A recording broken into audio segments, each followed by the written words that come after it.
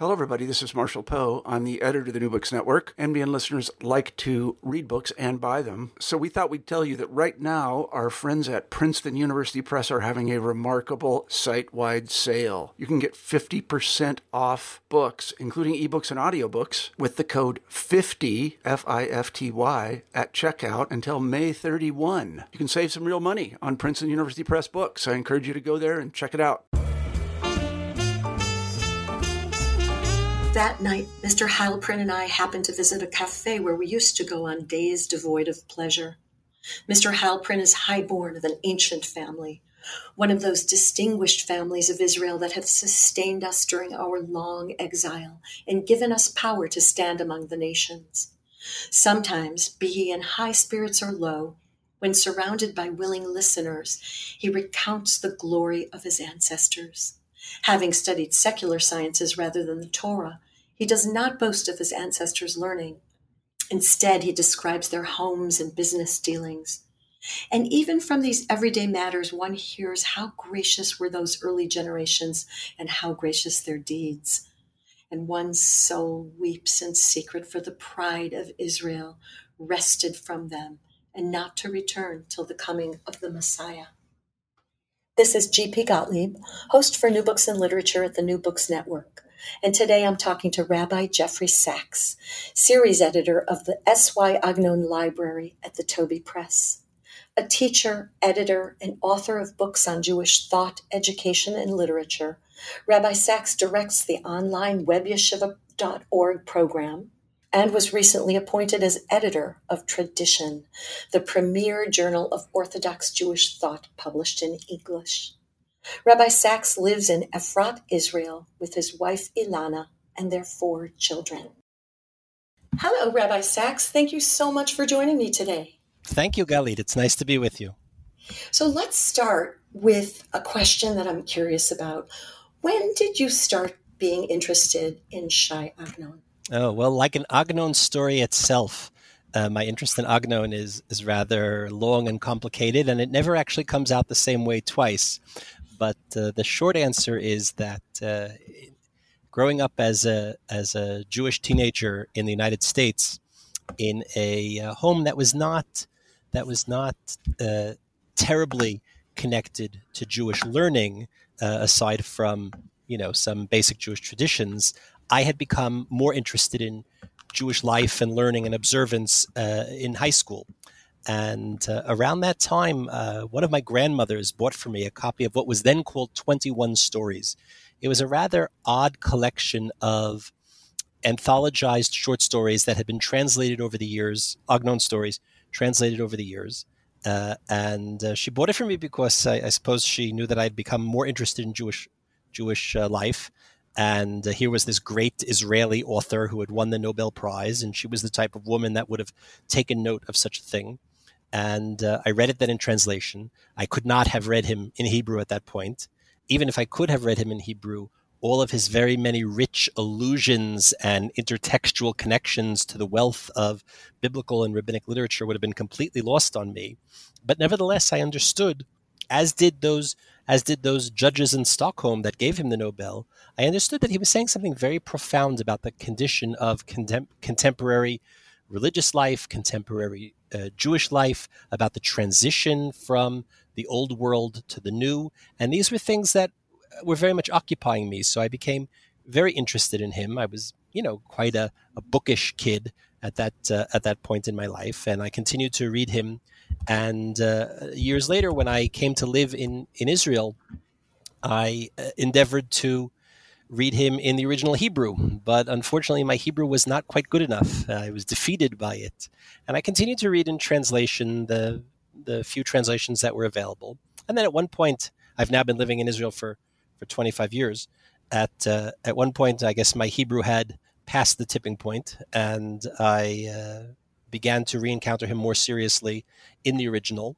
And quite on a whim, I had this idea that having read a fair amount of Agnon's writing, I could read the whole thing. I could read the whole collected works in 24 volumes, in 23 volumes, beginning to end.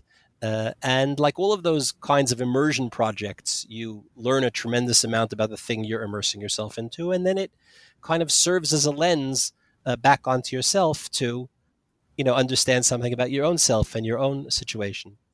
I undertook this project, and then I became involved in the work of the Agnon House, which is a wonderful institution that your listeners should visit the next time they're in Jerusalem, which was the home that he lived in from 1931 until his death in 1970, where he wrote in the majority of his great works, where his library and study are still preserved.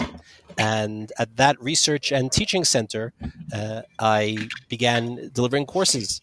And of course, the best way to understand anything, to master anything, is to start teaching it. So I began doing that quite a number of years ago.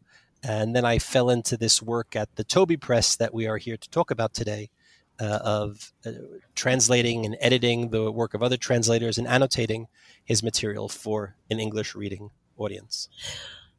So how did the Toby Press come to underwrite this whole project, and how did you connect with them to be its series editor? The Toby Press is an important publisher of Hebrew literature in translation.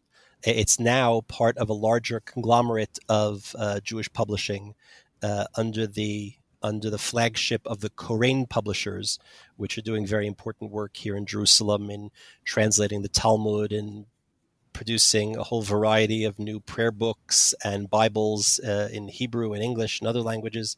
But the Toby Press line dedicates itself to things in, let's say, larger issues of Jewish literature and writing. And the publisher, Matthew Miller, had kind of set it as a kind of goal, both as an attempt to stock the shelves with fine translation and to advance a certain cause of reviving interest in Hebrew literature amongst worldwide readers. And Agnon, of course, is the crown and the jewel of anybody interested in translating Hebrew literature for a worldwide audience. And it began with one volume, and then I became involved. And like most of these projects, it grew. I think initially we talked about doing 5 volumes, and then it grew to 7 volumes, and ultimately we did 15 volumes in translation. And thankfully, there's been quite a very positive response to the project and to the series. There have been some very nice reviews written in some of the important platforms of literary criticism about the work that we've done. So let's talk about Agnon. He started writing at 14 in Yiddish in Poland. Can you talk about him a little bit, and then what happened to his writing? Yeah, so Agnon is born in a little town. It's not technically, or at least I say it's not technically a shtetl. When people hear shtetl, they think Fiddler on the Roof. But Agnon is born into the world of the Austro-Hungarian Empire in a region called Galicia, where he lived is today in western Ukraine, but then it was the eastern reaches of the Austro-Hungarian Empire. He's born in 1888, at least that's what he said. In fact, he was born in 1887. It was part of the mythologizing of his own biography, his date of birth and his name and other biographical facts. But he's born in 1887, in the summer of 87, in this little town called Buchach in Galicia. It's when he's growing up there at the end of the 19th century. It's a town of 10 or 12,000 people, about 60% of whom are Jews.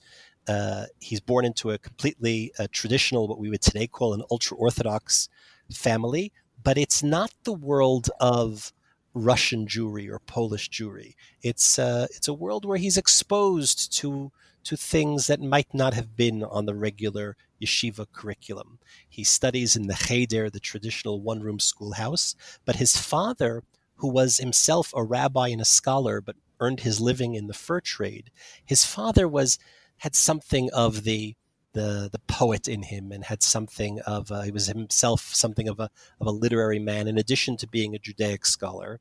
And young Agnon is allowed to read whatever he wants, and he, at a young age, begins to absorb, of course, Yiddish and the budding Hebrew language literature that's growing amongst him. as well as world literature, which he would have encountered either in translation to Yiddish or Hebrew or in German, which was the only other language that he really had any fluency in.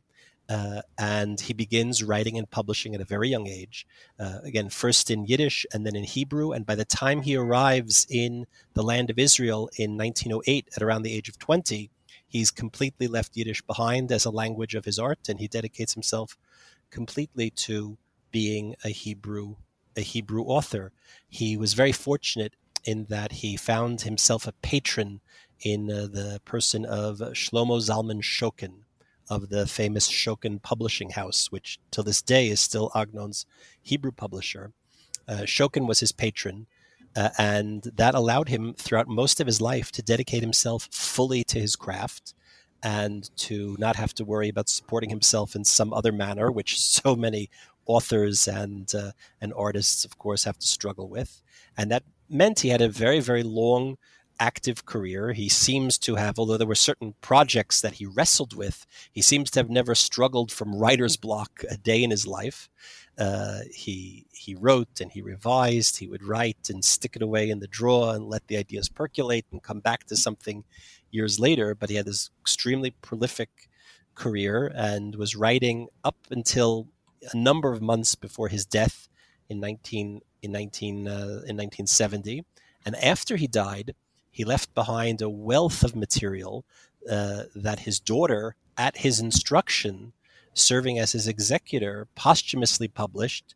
And for many years after Agnon's death, every few years a new volume would be published. Both anthologized writings that had appeared in periodical literature but hadn't been produced in book form, as well as original material that had not been published, including whole novels and long story cycles. So it was this very rich and very long and very fruitful career. Of course, as I mentioned, in 19... Hold on. This was in Hebrew. Yes, in Hebrew. Have any of those been? Are any of those part of the 15? Yes, from yes. The series, including the posthumous writings. Our series covers material that was both published in his lifetime as well as some material from the posthumous collection. I asked you to choose one of Agnon's stories that you find particularly meaningful, and you chose the story called "The Prime of Her Life" in English. Can you talk about how that's an example of Agnon's genius? And I know it wasn't easy to choose just one. Yeah. Now that I recall that we had earlier discussed this, and I had mentioned it. Although, like you ask someone who's your favorite, you ask a parent who's your favorite child. Right. It's hard to pick, and it depends on my mood and what I'm interested in. I must have chosen that story in the prime of her life, which appears in our series in a volume called "Two Scholars Who Were in Our Town and Other Novellas." Because Agnon wrote in a whole variety of genres, from the very, very, very small, almost microscopic short story to the long, sprawling, multi-hundred-page novel. But I find his novellas, his long short stories, to be the most compelling. I find that that's his, as a writer, not necessarily as a storyteller, but the art of his writing, where he's engaging almost in a form of rabbinic midrash. Your listeners may be aware of the rabbinic mode of midrash, where the rabbis are writing in a way that's in dialogue with the biblical text and almost continuing that work of the biblical text through all types of intricate plays on theme, plays on symbols, word plays. Agnon's doing that. Part of his achievement was that he took the entirety of Jewish literature that had preceded him, from the Bible through the rabbinic literature, the Mishnah, the Talmud, the Midrash, medieval Hebrew writing, medieval Hebrew poetry, the Hebrew writing of the Haskalah, of the Jewish Enlightenment, of course, all of the great Yiddish authors that had preceded him, Hasidic tales, the entirety of Jewish literature, and distilled it and poured it into the mold of modern literature. And that particular story that you point to in The Prime of Her Life is a very good example of that. in terms of how he's working through some of these larger themes that run throughout his other works as well. And part of the universe, the literary universe that he paints, that he creates, is the idea that everything is interconnected. So a minor character in this story will appear as in a cameo. A major character in this story will appear in a cameo role in a different novel or in a different story, and kind of creates this idea that all of his stories not only are in dialogue with the world that came before them, but are in dialogue with each other. And in The Prime of Her Life, which is this very touching tale, it happens to be, in some ways it's quite exceptional in Agnon's canon, because it's the only story that's told from the mouth of a female narrator. Although Agnon wrote many wonderful female characters, in many of his stories, actually, the female character, the woman character, is the stronger character. The men often tend to be these passive figures, and the women are sometimes the ones that have the greater pathos and the greater complexity of personality. But this is the only case where the narrator of the tale is herself a woman, and in this case, a young woman who's narrating, who's telling her story, but like Agnon does with his male narrators, and in almost every case, the male narrator of Agnon's stories, we, the reader, are meant to believe is Agnon himself. Now, of course, it was not Agnon himself. It was a game that he played with his readers. And people, even some of the most respectable scholars, make the mistake of saying things like, Agnon says such and such and such and such, when in fact it's Agnon's narrator, who's a character that he's created, even when that narrator himself is sometimes called Agnon and shares biographical details. But it's a kind of projection of his persona into the story. So in this story, The Prime of Her Life, the narrator, this young woman, Tirza Mintz, is narrating her story. And by the time you get to the end, to a kind of rather surprise ending, as happens with most of his stories, you realize you have to go back, because the narrator was not terribly reliable. And you, the reader, fell for what she was telling you, at least the first time you read it. Agnon apparently once playfully said, any story not worth reading twice probably wasn't worth reading the first time. And when you get to the end and you realize exactly what's happening, how unreliable a narrator she was, you have to go back and read it again with the knowledge you've gained the first time through. And it's a lovely story. It's a complex story. It's in some ways a heartbreaking story, but it's also a story, like so many of his other pieces, which has a kind of indeterminate ending. The story supports different interpretations, and you'll read it at one point, and then you'll come back and read it again a couple of years later. It's a story that I've read many times and I've taught many times. And each time I read it, I come to a different conclusion about what he's saying. And it's not that the story's changed, of course. It's that I've changed, that I'm now more mature than I was the first time I read it. And maybe that means I read it better. Maybe it actually means that I read it less accurately, but it's the kind of thing you can keep going back to, seeing new material in it. So as a kind of introduction to his writing, it's a nice place to start.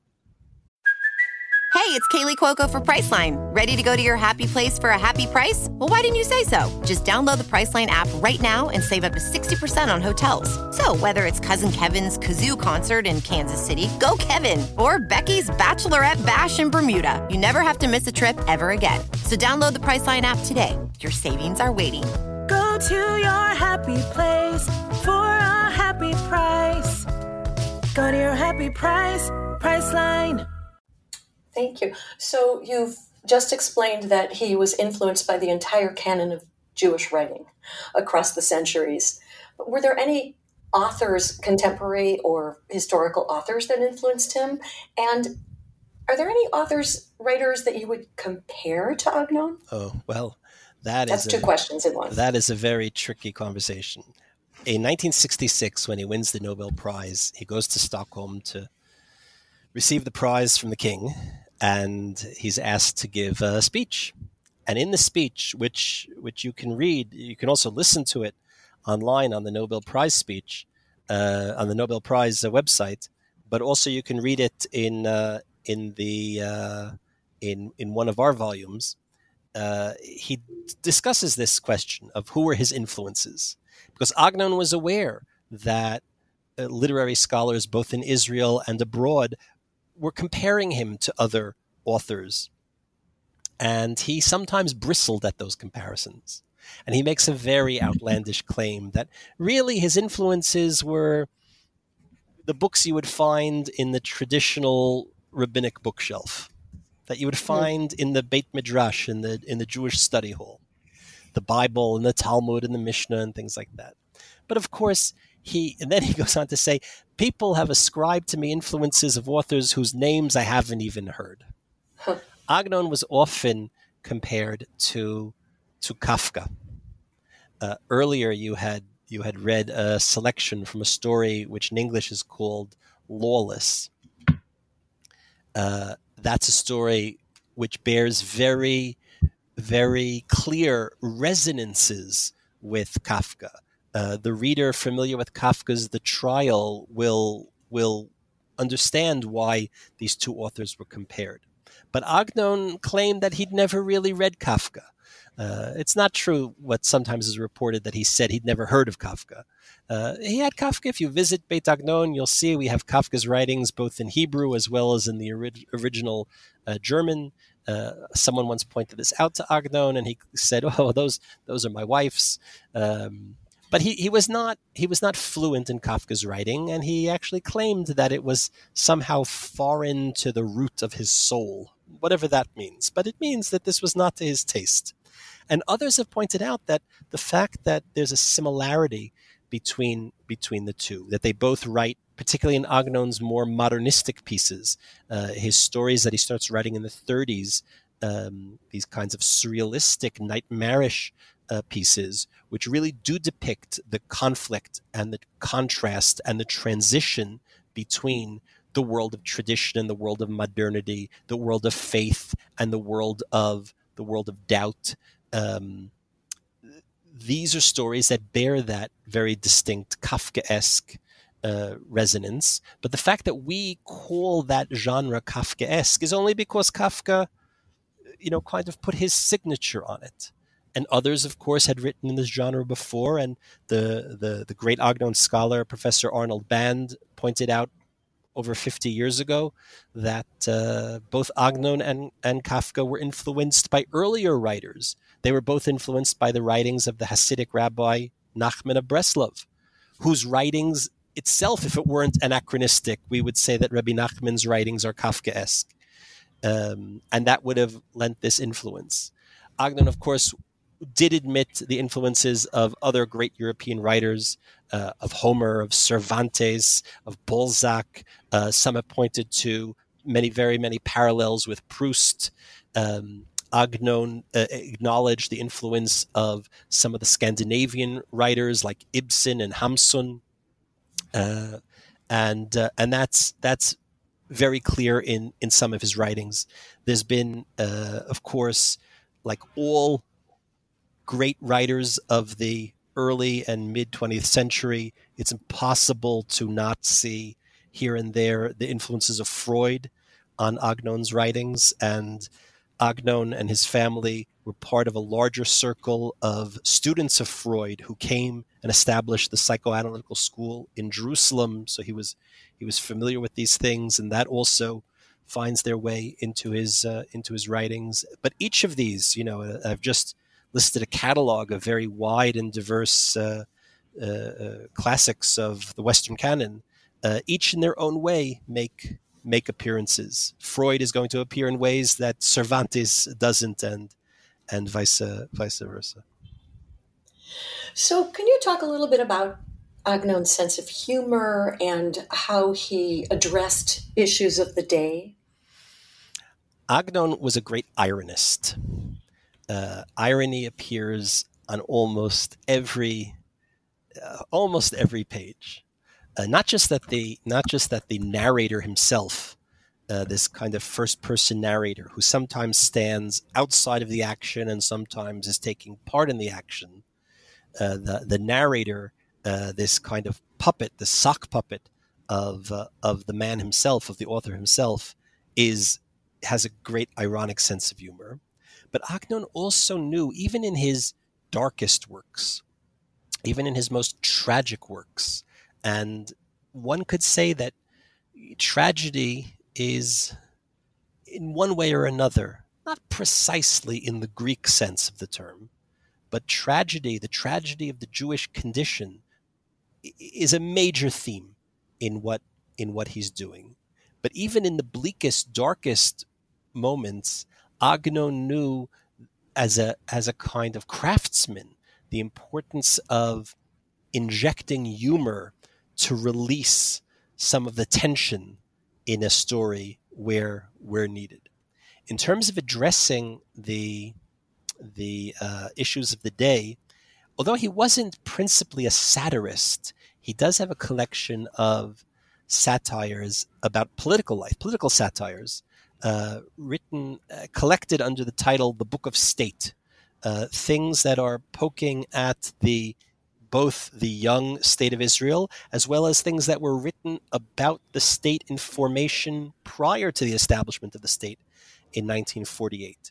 And despite his identification as a sincere Zionist, as an artist, he was able to poke and skewer the ridiculousness of public life, particularly of the pompousness of politics and politicians, and that's a very entertaining small collection of these types of satires, collected as the Book of State. We have them in our collection. They're all together in a slim volume called The Orange Peel and Other Satires, and those are his humorous political satires. But that being said, unlike so many other authors and artists today, Agnon didn't really speak out on matters of the day and on controversies and things like that. Here and there he would, and at the end of his life he had some things to say after the 6-Day War as a very old man. But generally speaking, and again, it's important to remember that maybe aside from David Ben-Gurion, Agnon was the most famous public figure in the country. He was certainly the most famous man of letters. And people would turn to him and say, Mr. Agnon, what do you think about this? What do you think about, what was in the newspaper? What do you think about what's going on in the Knesset? And he would smile and say, I wrote a story about that. And people would say, which story? And he would say, I forgot. So he also, in addition to the fact that he almost never interpreted his own works, that left people to speculate about what he was really saying and thinking. And he left it all on the page. He wasn't speaking out. He wasn't telling people how to vote or who to support and things of that nature. How did his writing change when he got to Palestine? When he arrives in Palestine in 1908, again, as a very young man, he sets himself to really become a great Hebrew author, which then was a rather small market. Hebrew itself was in the early stages of being revived as a modern language, and indeed, part of his achievement is helping to contribute to the revival or the reawakening, as he would have said, the reawakening of the language as it's flowing out of his pen. But at that point, he begins to write stories of the land of Israel. Prior to his arrival in 1908, he had written short pieces. There were no major works that were published before his arrival. And as a matter of fact, later in life, when he starts publishing the different editions of his collected writings, almost none of the material that was written and published before 1908, before his arrival in the land of Israel, were included in his collected writings. He understood that these were the the adolescent scribblings of a teenager, and they were not worthy. There were 3 short stories that get reworked in different ways later in the writing, or there was some material that he published in Yiddish where you can see the origins of later stories in their earlier iterations in those stories. So his writing changed in the sense that he himself identifies his arrival in Jaffa in 1908 as the true beginning of his career.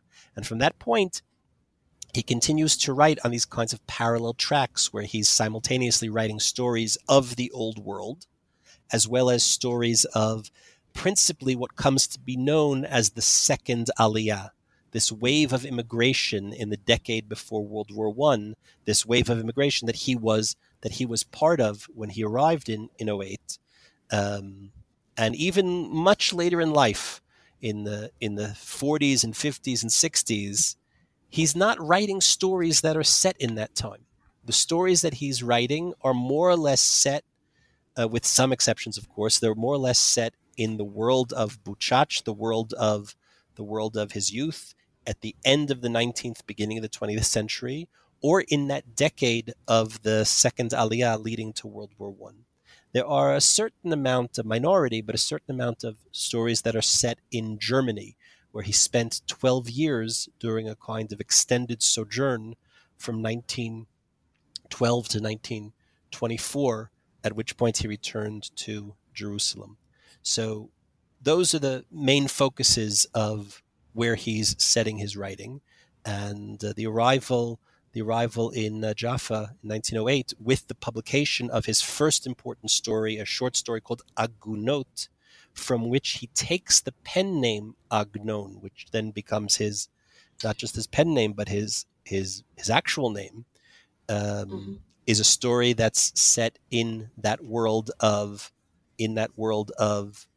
Jerusalem in those years. But it's a story that depicts the tension between the old world of Europe and the new world of the land of Israel, which is, of course, a theme that runs throughout all of his writing. This has been so interesting, and I want to leave you with just a couple more questions that I need to know. First of all, how do you see scholars using the complete set of Agnon's writing, or what kind of research would you hope for, or would you suggest? And the second question is, what's next for you? What's your next project? Look, I hope that the principal use of the Agnon Library will be both for scholars and lay people to encounter Agnon. And I have a friend who told me he was reading Agnon, and I was quite dismayed to discover that he was reading it from my edition, because he's someone that is capable and should be reading Agnon in the original Hebrew. And of course, all translators, no matter how fond you are of your own work, understand that people that are able to read Agnon in the original Hebrew should be doing that. But that said, our volumes have features that are missing from the Hebrew volumes. With only one notable exception, there are no annotated editions of Agnon's work in Hebrew. And as we said, part of his achievement is this intertextual work with the entirety of the rabbinic canon, the Jewish canon that came before him. And our annotations try to flesh those out, both identifying sources as well as trying to give some kind of bridge for the reader to what the meaning of those connections are. And Agnon's use of his intertextual sources is itself could be a subject of a different conversation. And our annotations help the reader do that, be he or she a reader of the text in the original or the translation. So I think in that regard, it's also particularly useful to scholars in serving as a bridge to some of that classical literature, as well as interpretation of realia and particular things that existed in the time that the contemporary reader is just simply not going to understand, because these are stories, some of them written over 100 years ago, describing a society and a civilization that sadly no longer exists, and the annotations can flesh that out for both the general reader as well as the scholar. In terms of what's next for me, maybe in the future will come back.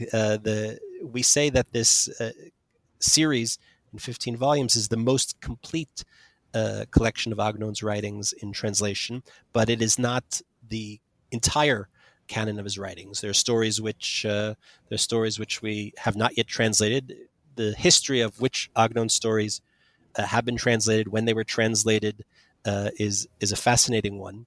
Why some, frankly, insignificant stories were translated decades ago, and some of his most important works were only now translated with our series. But I still have a wish list of stories that I'd like to see translated. Maybe we'll come back to that. And I wear a whole variety of hats in my professional life, and I have other projects and involvement. As you said, I recently became the editor of the journal Tradition, which seems to be a kind of all-encompassing labor, and that's all on top of my day job running a program called webyeshiva.org, where actually I broadcast my lectures on Agnon from the Agnon House, and we have people that participate from all over the world. And maybe here we can connect your two questions. I'm always fascinated to meet, people who are interested in reading and studying Agnon. Very many of them, of course, by definition, are people that are themselves Jewish, that have some connection to Jewish literature and Jewish life of one stripe or another. But we find people all the time. There's a scholar from Japan who's visiting Israel now, a Semitic scholar who's a great aficionado of Agnon. He reads Agnon in Hebrew, not in translation. And he came to us at the Agnon House to do some research on what he's doing. And there's another fellow who recently entered our orbit, who's just a great lover of Agnon. He himself is Polish. He's not a Jewish person. He's not a Polish Jew. He's a Pole who lives in China and teaches at some local college. He teaches English. He teaches world literature at a college in China, and he teaches Agnon in translation, in using our English translation. And he writes to me to describe how much his students, how much the world of Buchach, how much the old Jewish traditional world of the towns and villages of Eastern Europe resonate with his contemporary students in China. For a whole variety of reasons. He was describing to me how a description that Agnon has of the tension between the old way of the arranged marriage, the shadchan, versus romantic love, which is a theme that Agnon treats in a variety of places. How they all completely identified with this in their world in China. So I think that our work has resonance to people, from all over, and can be of benefit to readers in all different types of places. Well, thank you, Rabbi Sachs. This was such an interesting conversation. Thanks for joining me. Thank you, Galit. And thank you for joining me today. Again, this is G.P. Gottlieb, author of the Whipped and Sipped Mystery Series and host of New Books in Literature for the New Books Network. Today I've been speaking to Rabbi Jeffrey Sachs, series editor of the S.Y. Agnon Library at the Toby Press. If you enjoyed today's podcast and would like to discuss it further with me and other New Books Network listeners, please join us on Shuffle. Shuffle is an ad-free, invite-only network focused on the creativity community. As NBN listeners, you can get special access to conversations with a dynamic community of writers and literary enthusiasts. Sign up by going to www.shuffle.do/NBN/join.